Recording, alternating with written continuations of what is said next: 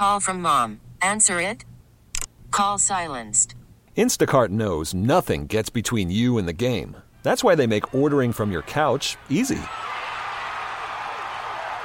Stock up today and get all your groceries for the week delivered in as fast as 30 minutes without missing a minute of the game. You have 47 new voicemails. Download the app to get free delivery on your first 3 orders while supplies last. Minimum $10 per order. Additional terms apply. Hey, Rob Bradford here. I have set out on a mission with my good friends at FanDuel to prove what I have known for some time. Baseball isn't boring. Now I have a daily podcast to prove it with some of the most notable people in the baseball world, screaming baseball isn't boring from the mountaintops, or at least agreeing to come on our show. Players, managers, GMs, and yes, even the commissioner of baseball, Rob Manfred. It has been a constant wave of baseball's most powerful voices. So join the revolution. Subscribe and soak in Baseball Isn't Boring. Listen on your Odyssey app or wherever you get your podcasts. You'll be glad you did. What's driving the conversation in California today? Every weekday at this time, we explore a topic that's making news in our state. This is the state of California.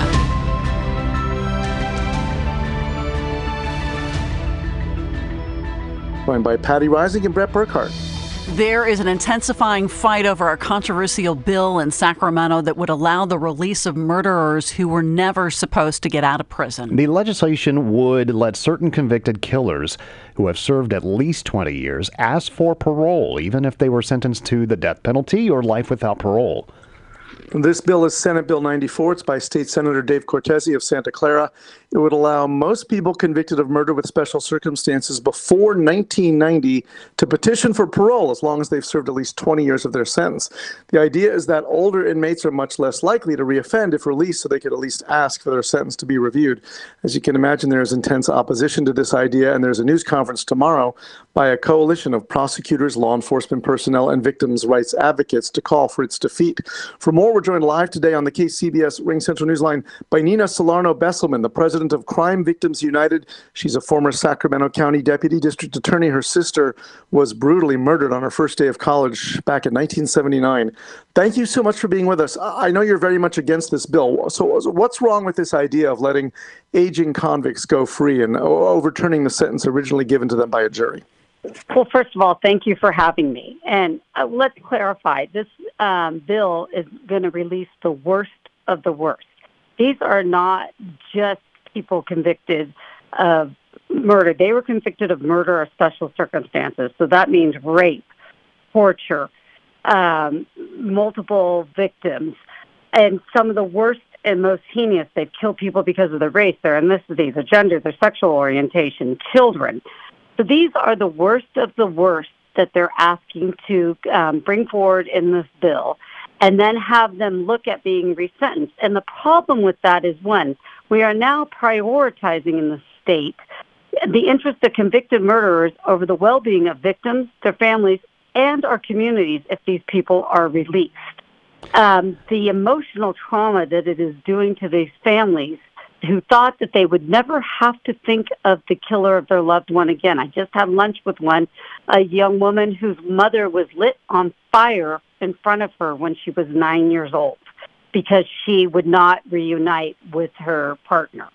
These are the worst of the ones that we're talking about, and SB 94 is very dangerous and very misleading to the public.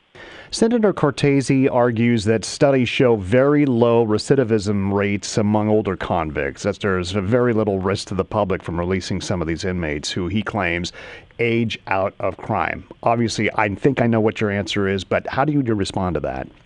Well, first of all, you don't get to age out of prison. I didn't get to age out of the trauma of my sister's murder. So why should you be able to age out of a life sentence without the possibility of parole? And it usurps the entire system.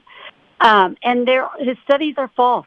We have plenty of examples of older people that have been released that still commit rape and murder.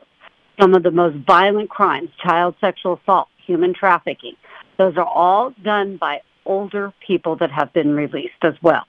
So Senator Cortese is misleading this public, just like he told the public his bill would not release anyone that had a sexual offense. That's not true. because it's if they were convicted. And oftentimes in these cases, there's a man that would be released for murdering 2 6-year-old boys, although his entire history includes raping a 3-year-old and children under 10. But because the crime he's serving for, it did not include those rapes, he's eligible for this. So this it's like a Pinocchio lie that Senator Cortese has brought forth to the public. We are releasing the worst. And just because they've aged does not give them the right to age out of prison. And what's really important is they don't have to show any rehabilitation. They just go before a judge. They don't hear from the victims, the prosecutors, and there is no requirement to show any steps of rehabilitating yourself from the worst of the worst here in California. There are some restrictions on the bill. One of them is that if you've committed a sex crime, you've addressed that. But some of those other restrictions would be anyone who murdered a police officer or killed more than 2 people. Why do you think those restrictions in this bill are not sufficient? Well, first of all, like I said, the committing of a sex crime is a falsity because there are lots of times. One of the other cases that we have, the man stabbed his own aunt 15 times and raped her after she died. So he was not committed of a sex crime, yet he's eligible for this of SB 94. So oftentimes when there is a murder-rape, you're convicted or plead to the murder of LWOP. And so the rape does not count or the sexual offense does not count. And that's what I'm saying. There's a lot of these people with a huge sexual history of rape or child sexual assault that would be eligible. As to the other ones, and no offense, I am so pro law enforcement, but even law enforcement said, what's made them different? What is different about a law enforcement officer being murdered than my sister? Why should there be that distinction? And is there a difference between one person or 2? It still affects the victims the same. So they politically chose law enforcement because they were hoping law enforcement then wouldn't speak up against this, and they are joining with victims because everyone knows how dangerous and misleading this bill is. Would victims' families have any role at all to play in this new process that, they'd come before a judge, but would the victims' families be allowed to come testify again to oppose release? And if they were, how triggering could that be for someone like you if that happened? Well, first of all, there is no consideration of the victims in this bill, no mechanism. And a lot of these victims are not able to be notified because they thought that they would never have to be on the notification system because they believe the person went away for life. So unlike a case like mine where I fought 12 parole hearings, so I can speak from firsthand the emotional toll it takes to go again and again and again to fight to keep a vicious murderer in prison because you're reliving the trauma. The young lady that's speaking tomorrow about her mother being lit on fire, she's like, I never thought I'd have to live through this again.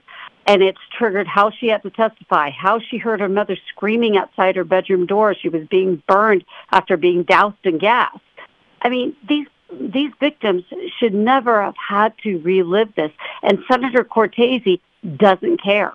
And he has not even considered, never reached out to a victim when he brought this bill. And he provides no mechanism for them in his bill.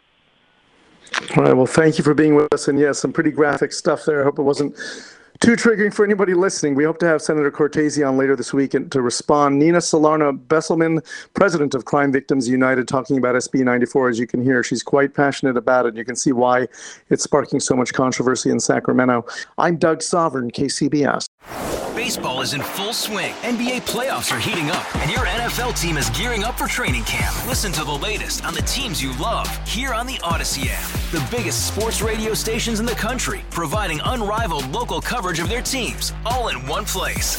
Exclusive interviews with players, coaches, and team executives, streaming live and always available on demand. Stay in the know with your favorite teams right here on the Odyssey app.